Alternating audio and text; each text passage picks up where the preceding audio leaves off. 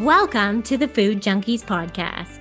Here, we aim to provide you with the experience, strength, and hope of professionals actively working on the front lines in the field of food addiction. The purpose of our show is to educate you, the listener, and increase overall awareness about food addiction as a disease with abstinence as the solution. Here, we talk about all things recovery. Most importantly, how to thrive rather than just survive. So stay positive, make a change for yourself, tell others about your change, and hopefully the message will spread. All right. Well, we are today featuring the interview with Dr. Ted Naiman, and he was originally turned on to me by Molly. And so I'm going to get Molly to give a little intro as to why she felt it was important for us to have him on the show. And then we will talk to you about why, when we originally interviewed him in June, we're only now releasing this episode in season 2. And how that process went for us. Take it away, Molly.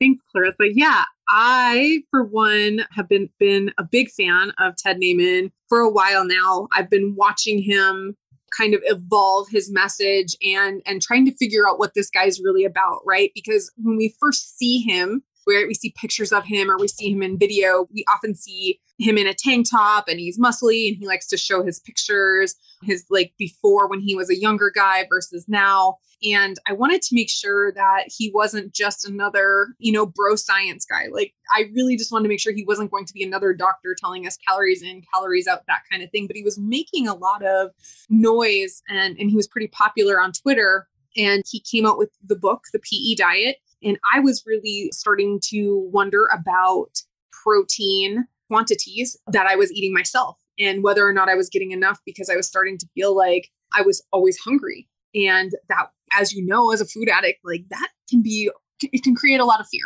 Right. So I just watched and watched and watched. He started consulting for a diet doctor. I saw more and more interviews with him, and I just really liked what he had to say. And I really thought that he had something with the whole protein to energy ratio formula that he really talks about. And so I thought it was really important to have him on, to ask him about protein for clients, for listeners, to just better understand like what other ways of eating there could be out there for those listeners, for our clients who don't do well, higher fat, keto, or whatever it might be that's out there. So that was really why I wanted to kind of shine the light on him for you, but then also bring him on to the podcast. Yeah. And side note, he did show up to the interview in a tank top. Just for all of those people who can't see what we get to see. And he walks the talk, or whatever.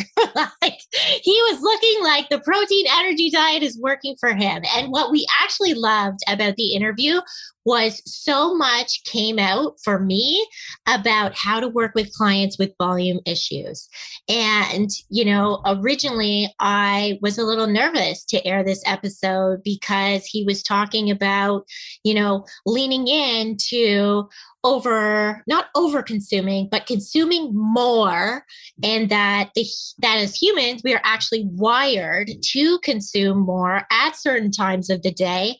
And instead of working with clients and telling them, we really got to cut out this behavior, maybe we can help them to pick smarter or better protein choices.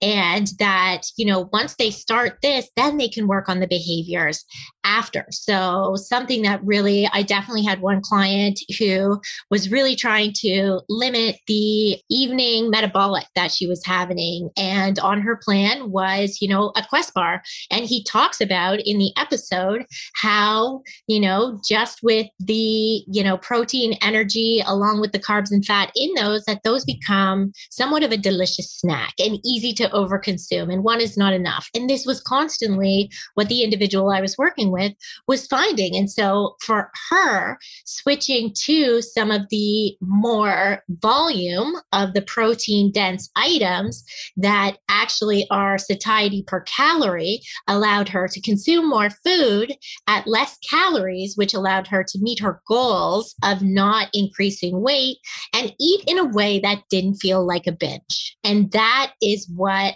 we really loved about this episode. He definitely talks about, binge eating disorder isn't necessarily a thing we all binge eating, but that he wasn't really saying it's not a diagnosis. He's just trying to normalize it, that we all do it. And that as humans, for years, we've been wired to do it this way. And so why can't we lean into that as a way to recover and do things better with less criticism of us being a failure in trying to figure out our relationship with maybe eating some of these foods? Yeah.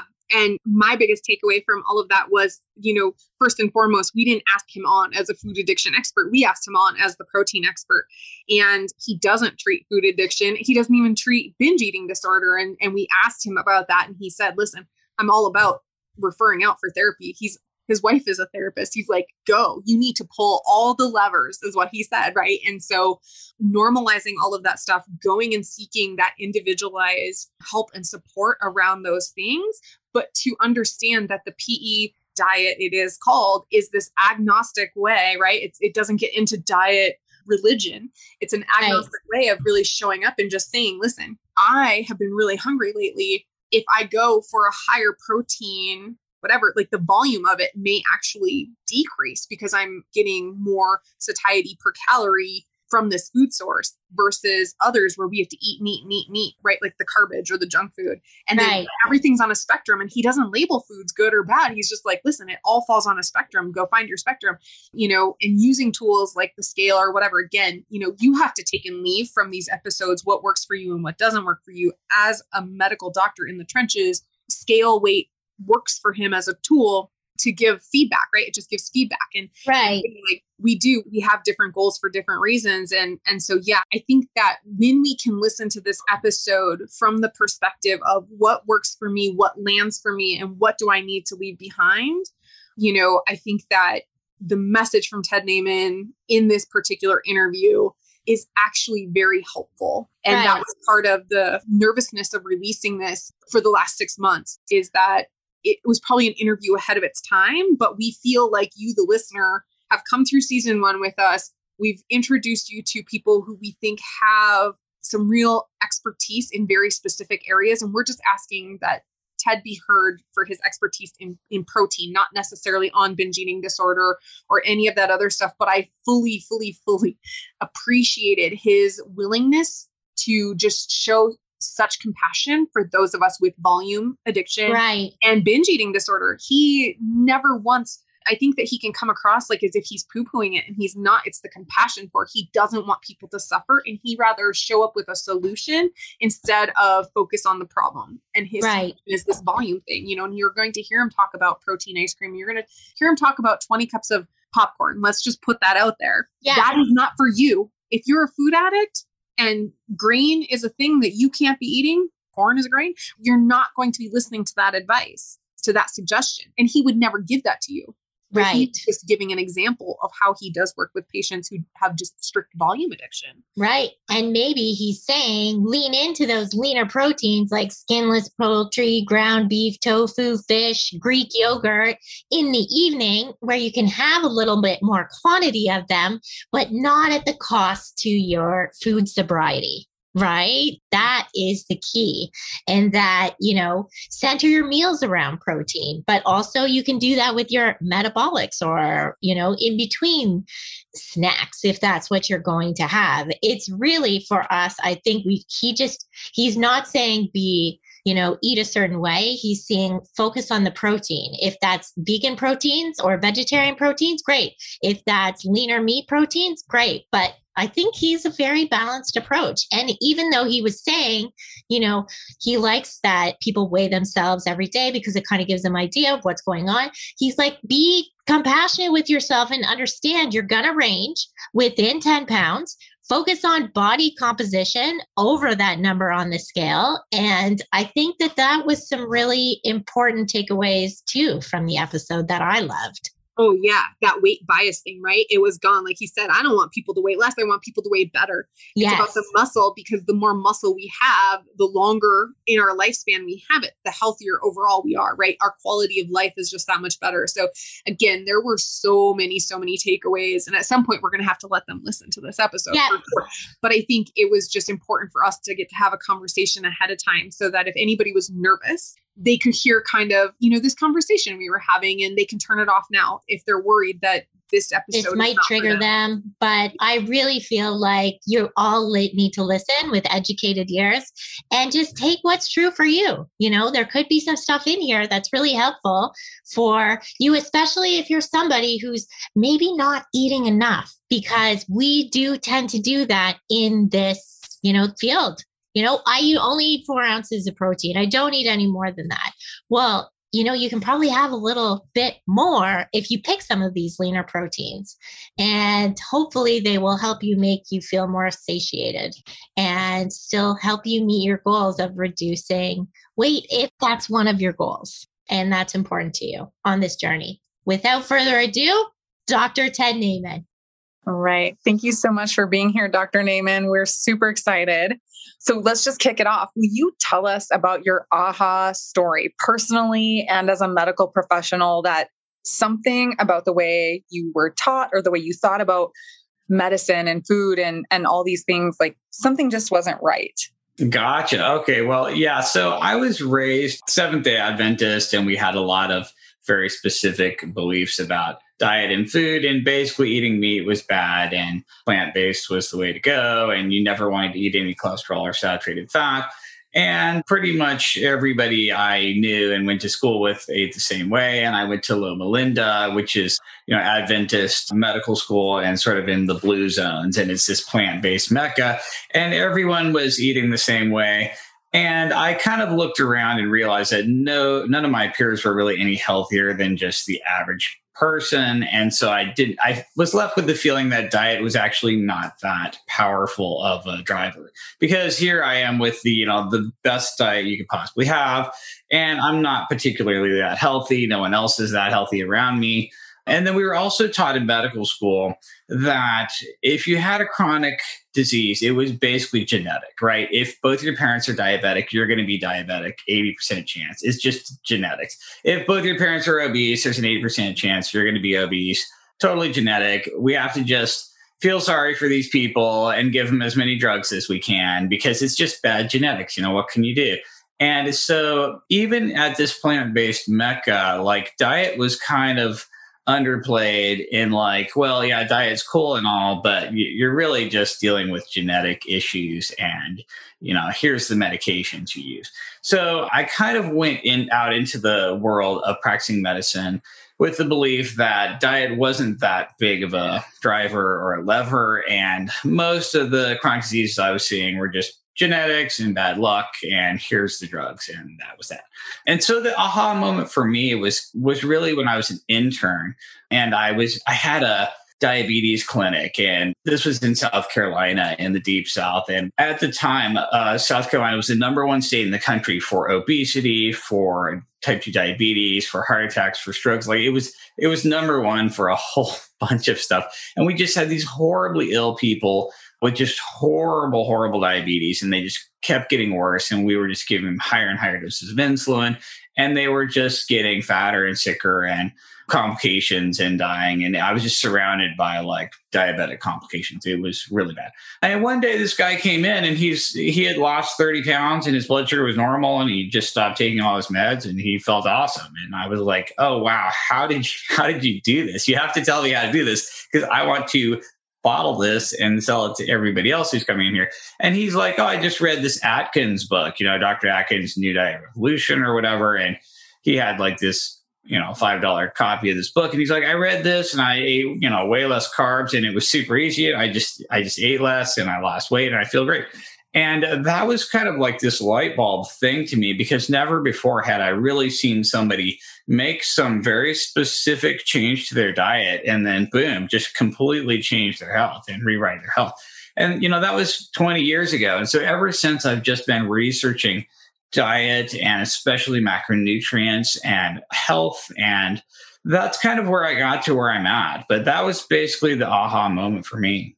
So can you tell us a little bit about what is the PE diet and what is the evidence that you have been researching and discovered that, advocates for a higher protein, low carb food plan? Gotcha. Okay. So the PE diet is really just looking at the PE stands for protein to energy or protein to non-protein energy ratio. So the PE diet is a way of looking at really just the protein percentage of your diet. It's basically amount of protein versus amount of carbs and fats that you're eating.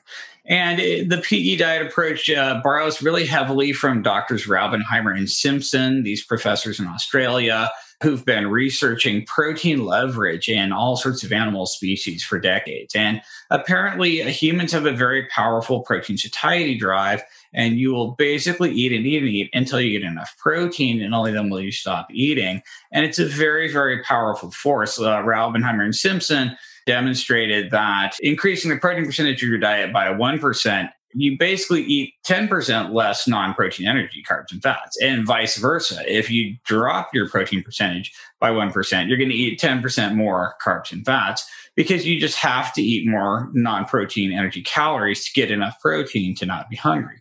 So the PE diet is really leveraging this whole concept, this whole protein to energy mindset and phenomenon. And it really explains a lot of the global obesity epidemic. We've diluted protein with refined carbs and refined fats. Over the past 60 years of the obesity epidemic, protein percentage in America went from maybe 14% down to 12.5%. And everyone has to eat, 300 more calories a day just to get the same absolute amount of protein, which we've been doing. We've basically eaten the same absolute amount of protein, but the amount of carbs and fats we had to eat to get to that protein went up due to protein dilution. It really explains, about half of the obesity epidemic and explains it pretty nicely. So there's tons of research on protein percent of the diet in the medical literature. If you look at any single diet ever published in the history of medical literature anywhere in the world, and you look at the protein percentage, that's the number one factor. If you're ever comparing two diets ad lib where subjects eat as much as they want, you have to fix protein percent. That's the very first thing you have to do in any diet study. You have to fix the protein percentage, because a higher protein percentage will just immediately blow any other diet out of the water.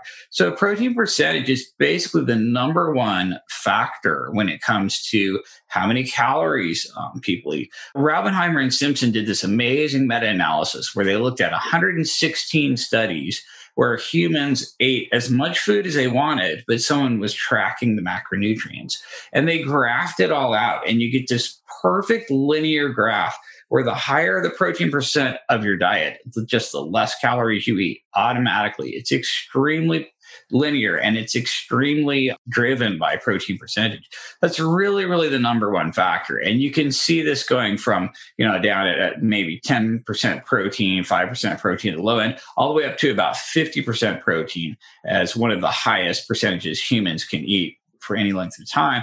And you just see this completely linear decrease in energy intake. We see this in the real world all around us with bodybuilders and bikini models and Instagram fitness influencers. And if you actually look at their diets, if you calculate out the protein percentage of your average bodybuilder or your aesthetic athlete, you just see higher and higher and higher protein percentages as they get leaner and leaner. If you're a bodybuilder in show prep, you're eating 40% protein, maybe 50% protein, maybe in peak week, you're eating 60% protein, and you just basically eat less and less automatically because you have higher and higher satiety per calorie. So protein percentage is probably the single most important metric for anybody's diet. And it really just doesn't get enough airtime, I think, in the diet space and the obesity space. And that's why I wrote this book. That's why I'm talking so much about it. Yeah. And that brings up two things. You talk a lot about the calorie or satiety, that ratio, like you're looking for that satiety to calorie kind of thing. And so if you would just define for our listeners what satiety actually means from the way that you look at it. And will you explain how the PE diet is different than pure carnivore? Gotcha. Okay. So satiety is basically just not being hungry. So there's sort of a short-term satiation, which is within a meal where you're like, okay, I'm eating a meal and now I'm done eating. That's satiation. But satiety is a little bit longer term, hours afterwards. So like, let's say, for example, I give you this food that gives you amazing satiety. It's got, all the protein you need, all the minerals you need. It fills you up. You eat it. You're just super not hungry the whole rest of the day. But it had, 1 calorie. But then I eat like some giant thing that has billions of calories. It's just like sugar and oil or something, but it has no protein, no minerals, low satiety, very small weight and volume. And so I'm still kind of hungry afterwards, but I already ate my 10,000 calories or something. So that would be like the very, very worst satiety per calorie. So really this success in just eating less kind of comes down to satiety per calorie. There's a lot of factors, but protein percentage is way up at the top. And I think you asked me another question that I'm not answering. What was that?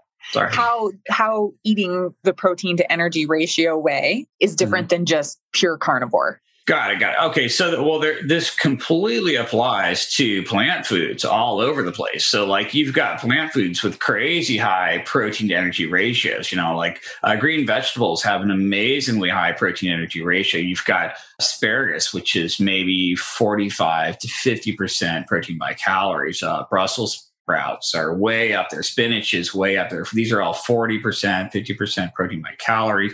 You've got soybeans, edamame, 50% protein by calories. You've got tofu that's even higher. You've got plant protein powders that can be 80% protein by calories. And then, of course, in the plant world, you can go all the way down to just like a macadamia nut or something that's like, 5% protein, or just basically, some sort of fruit or something that's under 5% protein.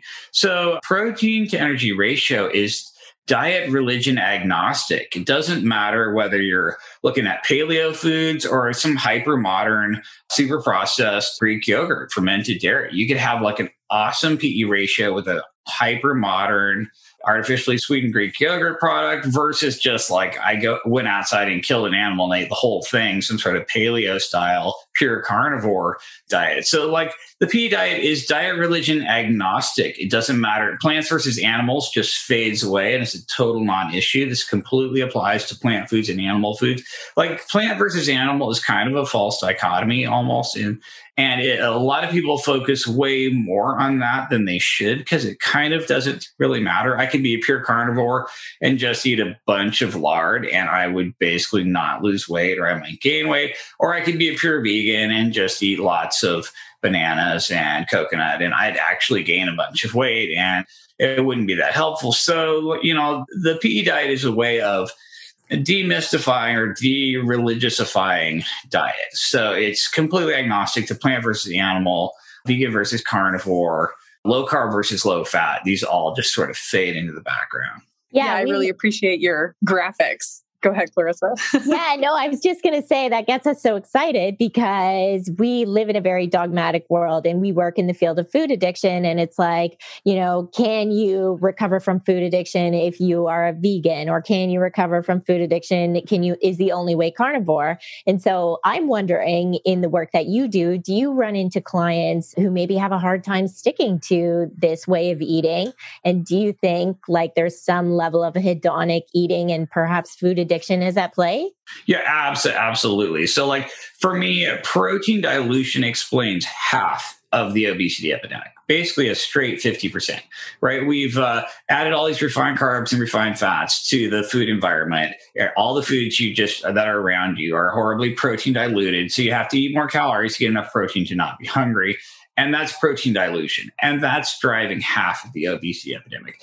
The other half is just the pure hedonic nature of high energy density carbs and fats combined together. If you take a high energy density carb and high energy density fat, and I'm talking, candy bars and ice cream and pizza and donuts and French fries and potato chips, is high energy density carb and fat together. This combination is rarely found in nature. You will only find it in mammalian milk and nuts, which are basically foods designed to make tiny plants and animals, big plants and animals really fast. This combination of high energy density carbs and fats together spikes dopamine in your brain. It's super tasty. It's super addictive. It's super hedonic. I mean, I could eat, my fish and salmon and be totally full and have all the protein and weight and volume and fiber and minerals and everything I need, really high satiety per calorie. But you bring me like a cheesecake or a donut or something, I'm still going to eat that too, right? And so there's this hedonic nature to, in the book, we call it the trifecta. It's high carb, high fat, high energy density all together. It doesn't work with low energy density carbs and fats. So like, a steak and a salad is basically, the steak has fat and salad has carbs, but they're low energy density fat and carbs. And you can eat them together. You're not going to have this high hedonic thing. It has to be like a donut or something that just has a lot of fat and carb calories, refined together in a high amount. And this is not, animals are just wired this way, right? It's not like anybody's fault. You can take any omnivore mammal and just make them overeat by 30 or 40% of calories automatically by feeding them these foods. So, in the medical literature, we have these cafeteria diet studies where you just give lab rats and mice human junk food. They literally just feed them like Little Debbie's and pepperoni pizza and Snickers bars. And boom, you can just fatten anything. You can do this to bears. You can do this to primates. You can do this to dogs and cats, and any like even halfway omnivore mammal is just going to automatically way overeat these foods. And that's just the way we're all wired. It's not even anybody's fault. You have to understand it. You have to be aware of it. And it's not even really, it is addiction. But it's like everybody's wired for this. So it's inescapable. You have to know that this happens to everyone. So with these individuals that I imagine you see in passing that, have this, compulsion to consume highly addictive processed foods all the time. And do you have to work with them in a different way to get them off those foods? And have you seen them experience withdrawal? And then also our audience really in the beginning stages of removing these foods deals with hunger and craving. And how do you help support those that you work with? Gotcha. Okay. Well, first of all, I like to normalize it because this happens to everybody, right? If there's a box of Krispy Kremes just sitting in my kitchen, I am literally going to eat those. I'm going to eat, at least one. I might eat the whole box. If it's there, I'm going to eat it. And this is not some sort of huge moral failing on my part or whatever.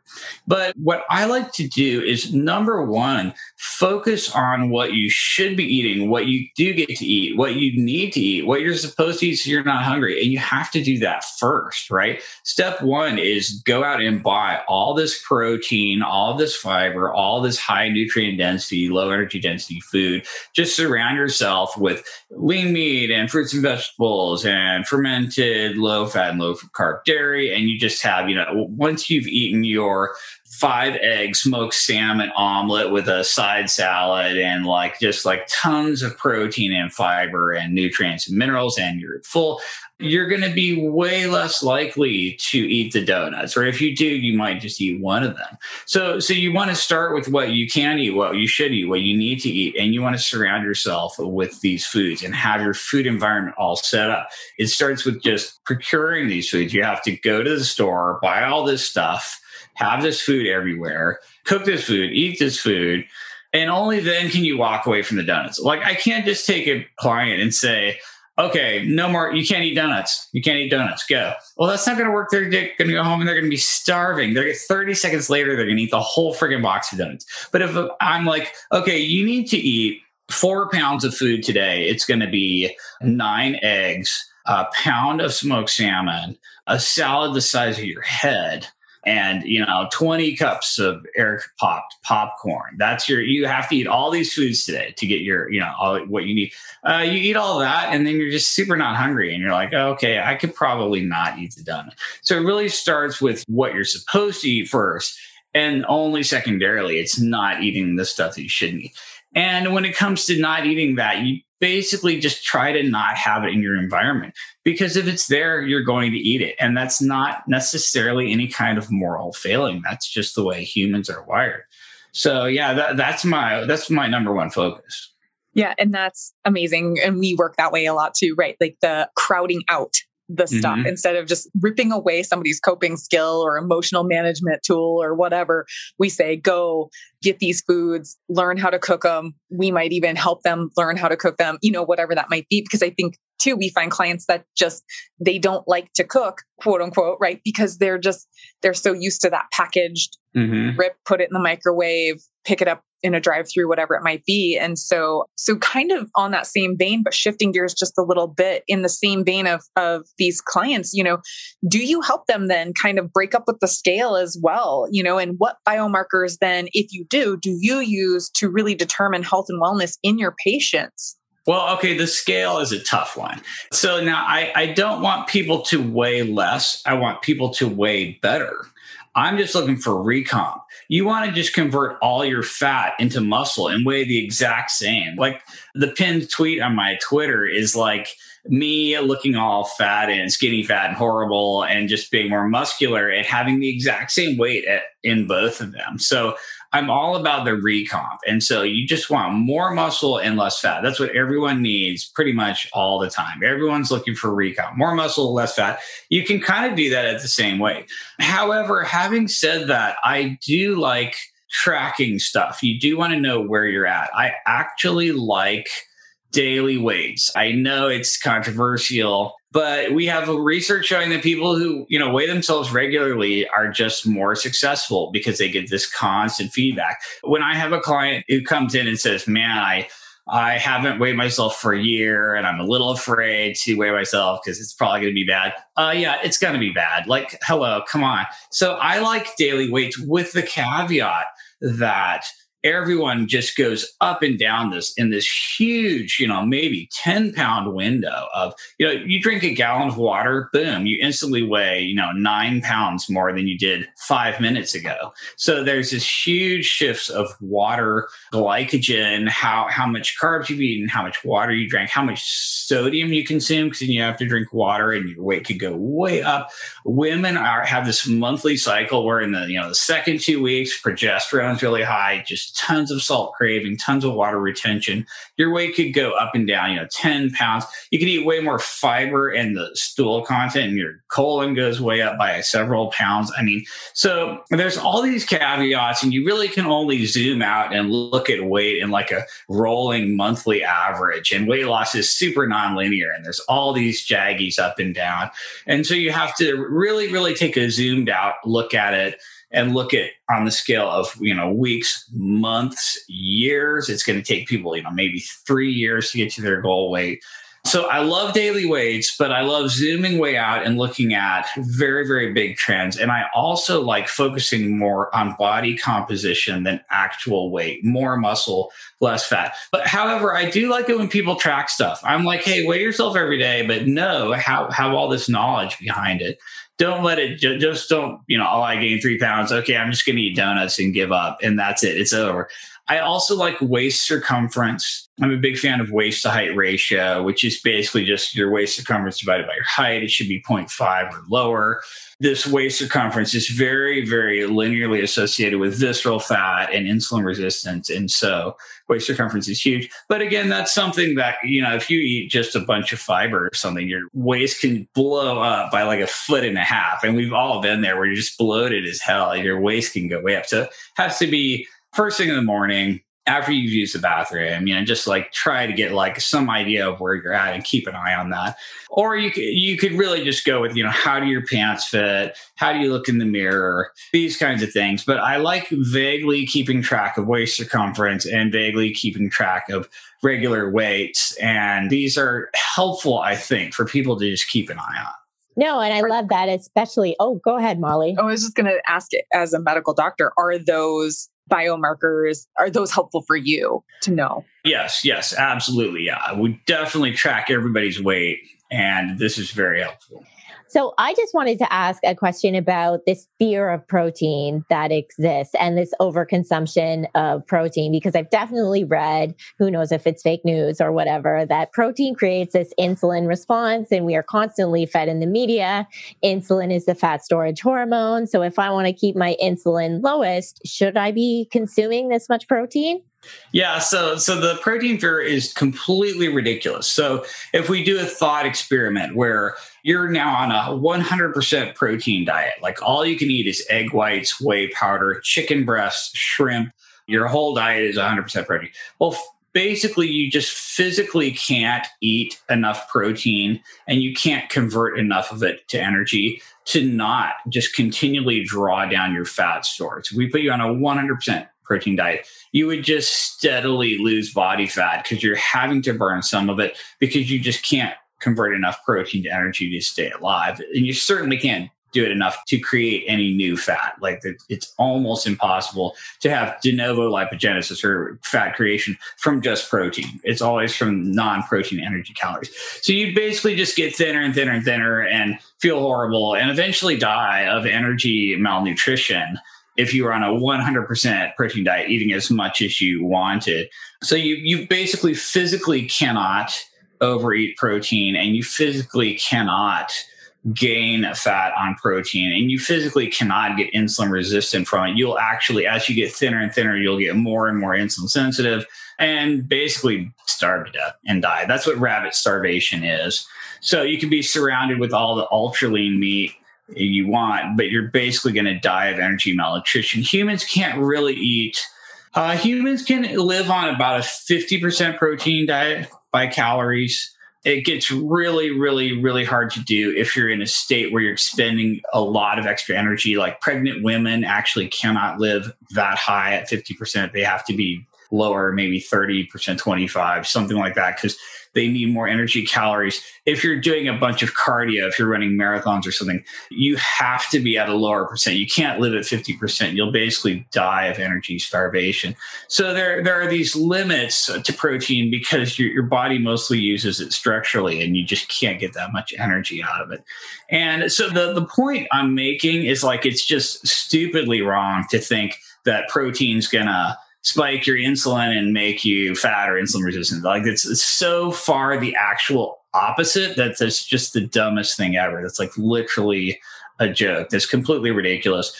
Protein does raise insulin and glucagon together and will do weird things to type 1 diabetics. Like if you're a type 1 diabetic and you eat a lot of protein, you will see hepatic glucose release go up. And so your blood sugar will go up. And it's actually not the protein being directly converted into glucose, but it's stimulating release of glucose from the liver because of glucagon, basically. So yeah, all these fears about protein are ridiculous. It doesn't hurt your kidneys, doesn't hurt your liver, doesn't hurt your bones. It's actually good for all three of those. Higher protein percent diets improves kidney strength and function, improves fatty liver, improves bone density, improves insulin sensitivity, makes people thinner. Anything you've heard bad about protein is basically total garbage. Yeah, which is so nice to hear because, again, like even it's so interesting. Like we're in the field of food addiction, and like the least interesting thing about what we do is talking about food, but it always ends up being about the food. And there's so much fear, even in colleagues across the board, around protein. So my question is, how do we figure out how much protein we should eat, and how do we get enough? Right. So I like gram per pound of ideal body weight. You basically just look a reference weight for someone your height and gender should be. So, it's not how much you do weigh or how much you want to weigh. It's how much you should weigh, or like the average person your height would weigh if they were, So, like I'm a 5'10" male. And I'm supposed to weigh 160 pounds. It's just a reference height for a 5'10" male. And so I like starting with a 1 gram per pound of ideal body weight, which for me would be 160 grams. And what you really want to do in order to eat that much protein, so I have a lot of people saying, I can't eat that much protein. But what they're doing is eating proteins that have a ton of fat or carbs with them. Like if you try to eat that much protein from eggs, you're going to struggle because eggs are only 30% protein. You're going to have a much easier time with a leaner protein. You get some ultra lean ground beef, get some 90+% lean ground beef, get some skinless poultry, get some fish, anything out of the ocean, fish, seafood, shellfish. Get some plant foods that are higher protein, like soybeans or tofu or edamame or something like that. When you get these leaner proteins, it's super easy to get that much protein in. Your non-fat Greek yogurt, ridiculously high protein percent. Very, very easy to hit these goals if you're eating leaner proteins. So the secret is, A, choose leaner proteins or lower carb proteins or lower carb and fat proteins. B, center every meal and snack around some sort of protein. You're basically eating to get the protein and everything else is just sort of coming along for the ride. And when you do that, it's actually trivially easy to hit these goals. It's no big deal.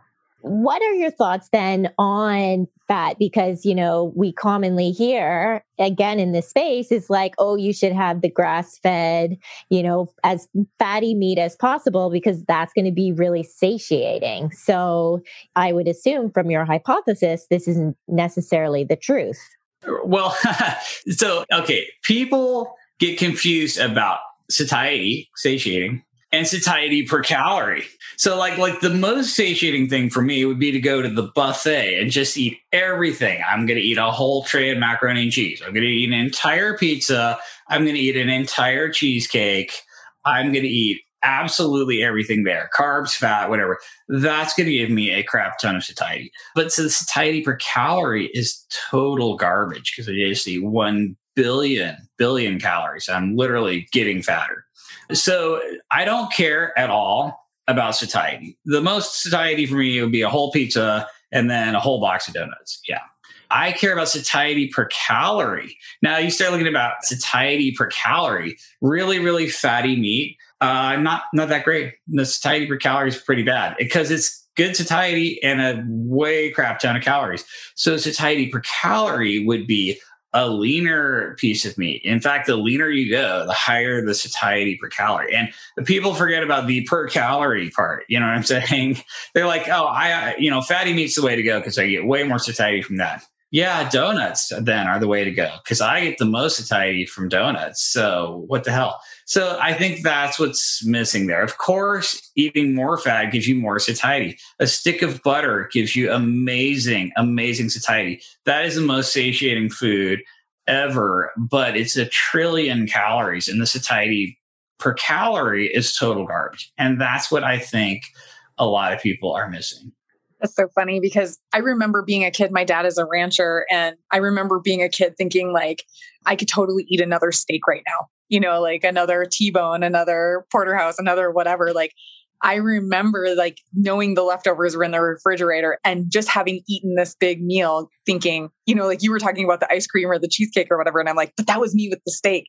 And that makes sense as to why, because it's that fat piece of it too, right? Where it just kind of, that combination can be hedonic even for people. Mm-hmm. And yeah. So, okay. So, I mean, I feel like we're pretty clear what the protein to energy ratio is. We're pretty clear on like best animal-based proteins, plant-based proteins.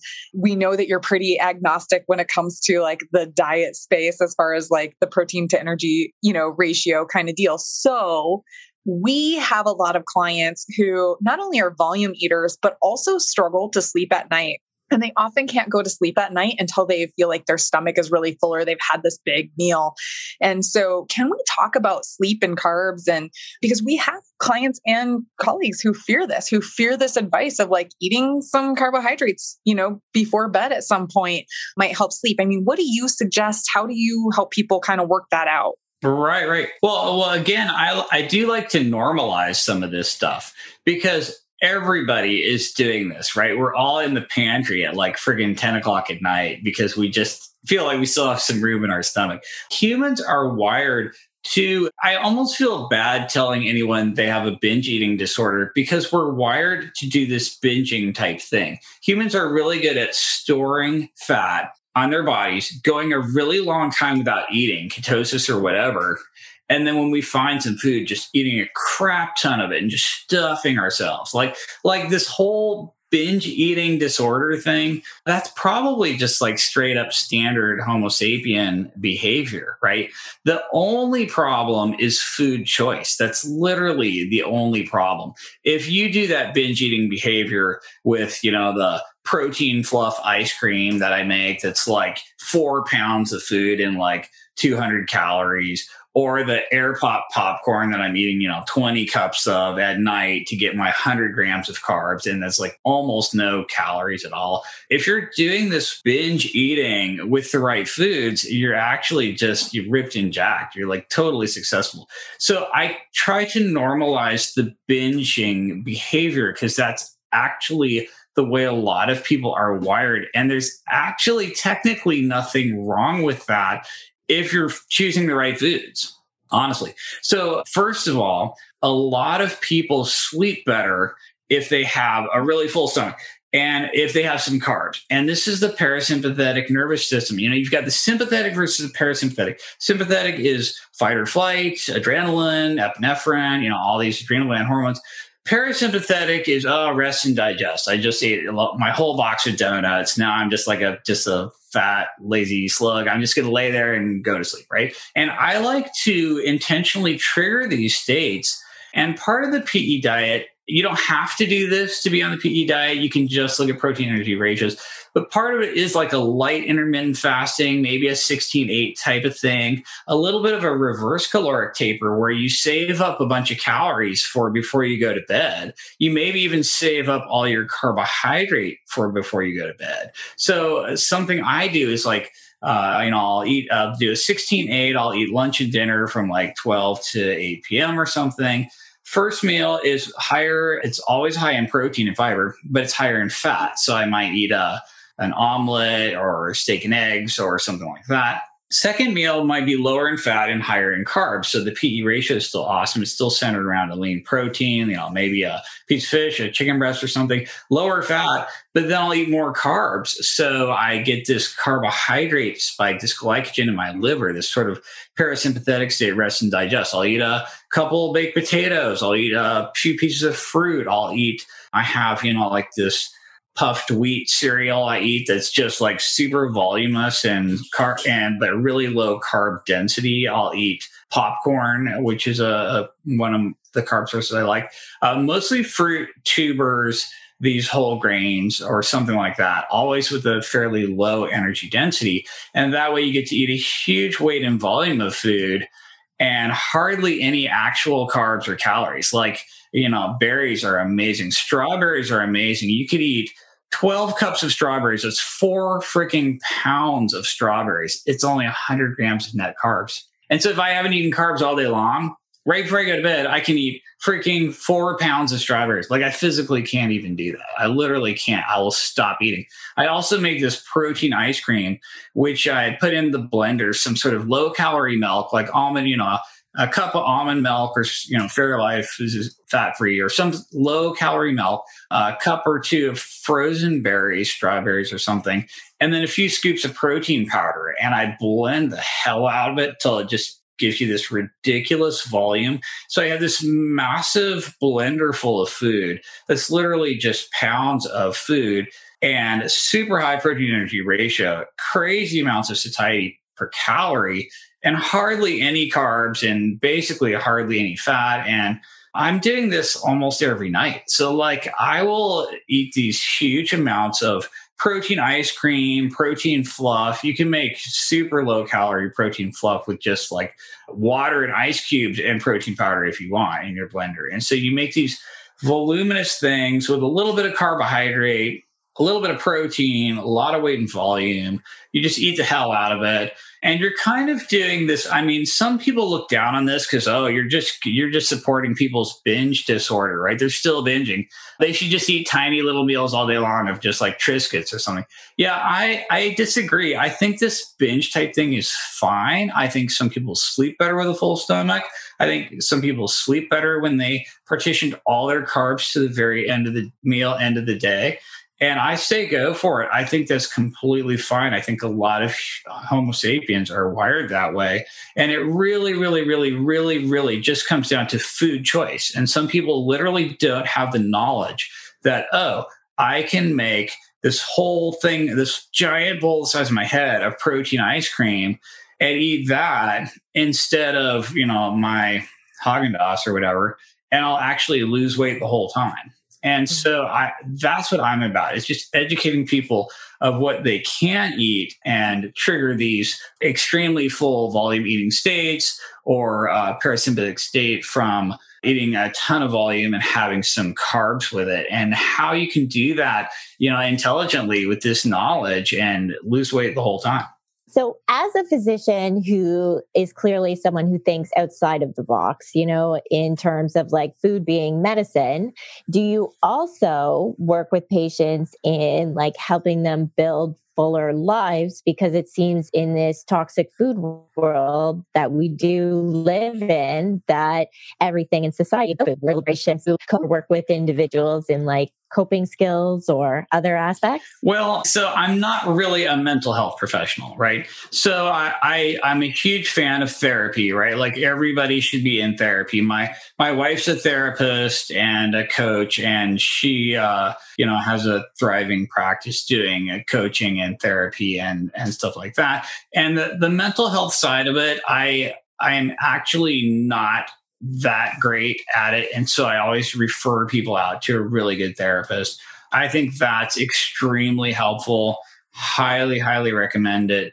And that's not really my niche. That's not really my expertise. I'm more about like, okay, food choice and that sort of thing. Like, what do you focus on what you're actually eating? But there's this huge psychological and emotional side to it that doesn't get addressed with just food choices. And that's where you really want to work with somebody who has some experience with this sort of thing. So like a therapist, I'm all about the therapy. I mean, like, I just can't recommend that strongly enough. And so that's what I'm doing.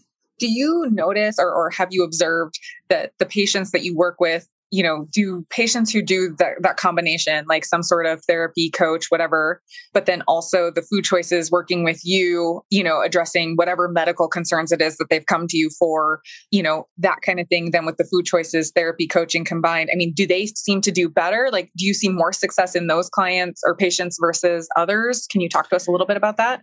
Absolutely. Okay. And so what you want to do is pull every single lever you've got, right? There are all these levers and you want to pull them all at least a little bit. There's high protein, there's high volume, there's low carb, there's low fat, there's exercise, cardio, resistance, there's therapy, there's building habits, there's medication, which I'm absolutely not afraid to use, and I use those too. And you want to like moderately pull every single lever you've got. You want to be firing on all of these cylinders. The people I see who just pull one lever, I talk in the book about a unifocal over-reliance where let's say you're just low carb, right? So all I do is I pull the low carb lever as hard as I can. I pull it so hard. Like now I went from 50 grams carbs a day down to 20. Now it's 10. Now I don't even eat a salad. Like I know, okay, now I'm a carnivore. I pulled the lever so hard, it just broke off in my hand. And I can't be low carb harder. I'm done. I've got no place to go with that. So you really want to just pull every lever you've got. Therapy is definitely one. Medication might be another. The diet piece, of course, is probably the biggest one, which is why I focus on it the most. But yeah, you really want to use all of these together. You have to be doing a little bit of everything. Yeah, we couldn't agree more. We definitely, for the individuals we work with, we want to connect them to supports and community and like better relationships and all of that. And that really is going to build a more balanced recovery for them. So can you tell us what you're working on next and where our listeners can find you? Well, I'm doing some work with Diet Doctor right now. Those guys are awesome. They have figured out a lot of this stuff. And so I'm just trying to help them with visualizations, right? Like how people can visualize protein percentage and visualize energy density and kind of just glance at food and get all of this knowledge behind it. And I'm just trying to make it easier for people to get this knowledge, like once you know what to eat, it's so much easier. It's like a cheat code to life. So I'm helping Diet Doctor build this out. And that's what I'm spending most of my extra time on. And then, of course, I'm a regular primary care doctor down in the trenches. And where can our listeners find you? Well, I wrote this book called The PE Diet with William Shufelt, and you can check out the book at thepediet.com, or it's pretty much anywhere books are sold online. I'm on Twitter at Ted Naiman, Instagram at Ted Naiman, and those are probably the best places to find me. And speaking of your work with Diet Doctor, I recently heard your interview with Dr. Scher, and in there you mentioned that there's just not enough discussion or research in obesity medicine about the food.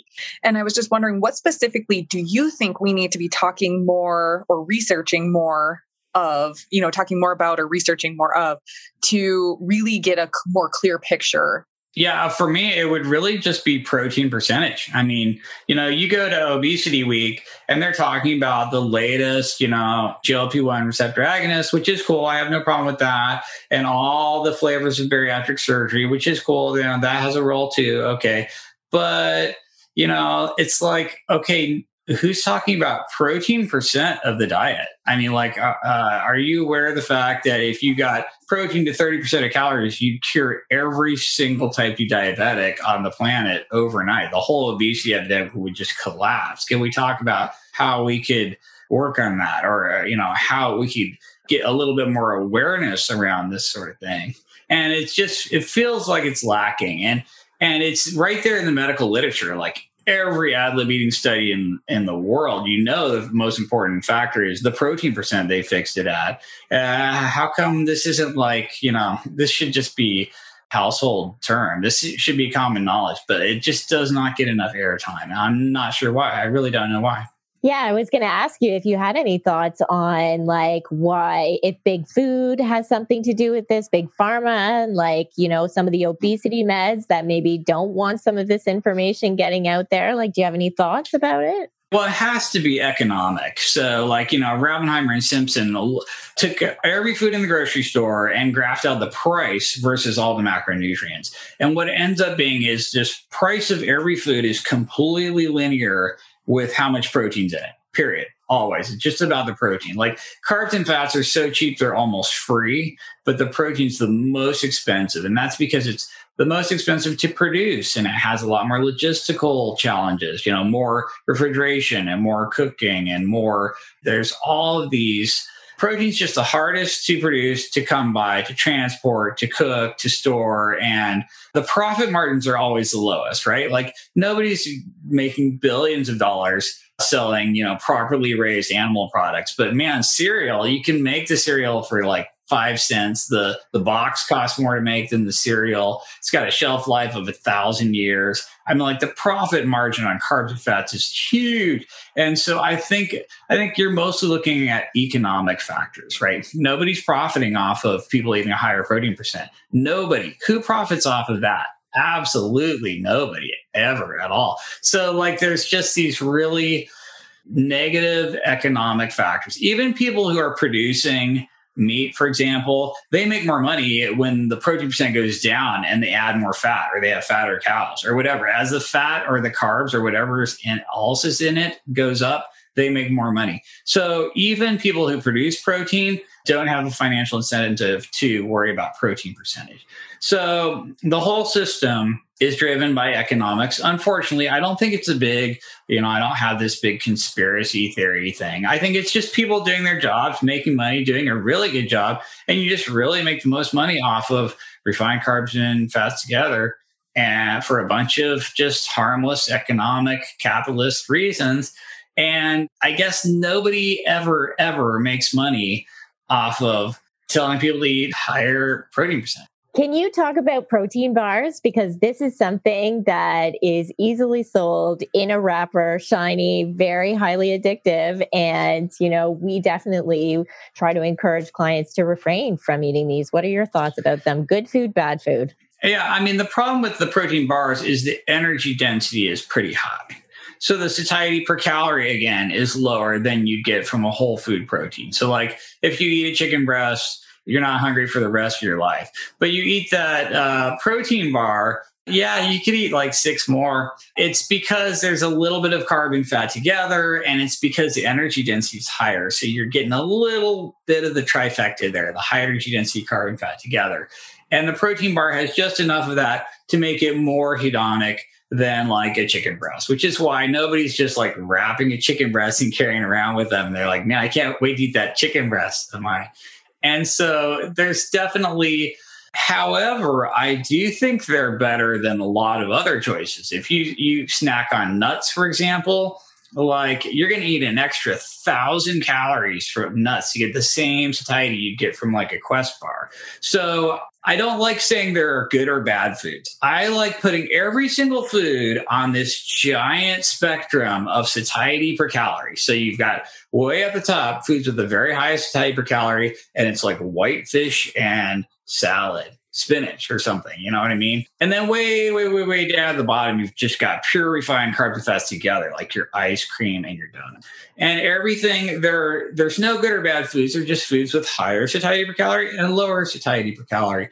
And so the protein bars are somewhere on there. They're lower than real whole food, but they're higher than like, your honey roasted peanuts or something like that. So I think they have a role. I am not against them, but I just want people to know where they fit on that spectrum. So they're better than some, but they're lower than others. And the PE diet is all about figuring out where you're at on the protein energy ratio and just slightly raising it in a sustainable way that you can actually stick with long term. And so maybe you can fit protein bars in there sometime, just not like all your food could be protein bar. Yeah, I personally love your graphics, and oftentimes I feel very called out by them because on this experiment, like you were saying, like figure out where you are and then like see if you can raise it, whatever. And it's nice to have those visualizations to say like, okay, I know if I have ground turkey and eggs for breakfast, I actually can go many hours before I have to eat again, right before I'm actually physically hungry again. But if I have eggs and mushrooms, it's fewer hours. Like I can still go a while, but it's definitely fewer hours. And not that my goal is to go as many hours as possible between eating. It's just something that I've noticed that, those different food choices. And it's really nice to have those graphics. Like one kind of looks like a gas gauge and, what they look like, but I guess I'm describing them to the listeners as far as they're just very easy to look at. And I've noticed, I think you're probably behind the recent ones with Diet Doctor and the plant protein ones. And those, I've been sending those to clients saying, here, make better choices, realize that if you pick this as your protein, that you may be hungry sooner. And again, we know the people we work with, that's their biggest fear is that they're going to be hungry between these meals. And so I think overall, that has been my biggest, gratitude in having you say yes to coming on here today, because you are my go-to protein guru person that I send people to and say, Dr. Ted Naiman says, we're going to eat and eat and eat until we hit that protein need that we have. And so here, make better choices. And so before we let you go, because I know you've got to go, you're a busy man, we have a signature question. So it is, if you could tell a younger version of yourself something about modern day foods, exercise, health, and wellness, what would it be? Oh, wow. It would just be two things. Number one, prioritize protein. And number two, put maximum tension in all your muscles on a regular basis. And that's pretty much it. The whole book boils down to that, really. It's protein and muscular tension. And that's it. Awesome. Well, thank you so much for being a guest on our show. And I've definitely learned a ton about protein today, and I'm sure our audience will too. Cool. Well, thanks for having me. I really appreciate it. Thank you. Thanks for joining us this week on Food Junkies, Recovery from Food Addiction. Make sure to join our Facebook group, Sugar Free for Life support group, I'm Sweet Enough. You can subscribe to our show in iTunes or Stitchers. That way you'll never miss an episode. While you're at it, if you found value in this show, we'd appreciate a rating on iTunes. Or if you'd simply tell a friend about the show, that would help us out too. Don't forget to pick up your copy of Dr. Tarman's book, Food Junkies, which is available on Amazon. If you have any additional questions, both Molly and Clarissa are food addiction professionals and work one-on-one with clients. You can find their websites and email addresses in the show notes. Be sure to tune in every Friday when our new episodes drop. As Vera loves to say, the power is ours.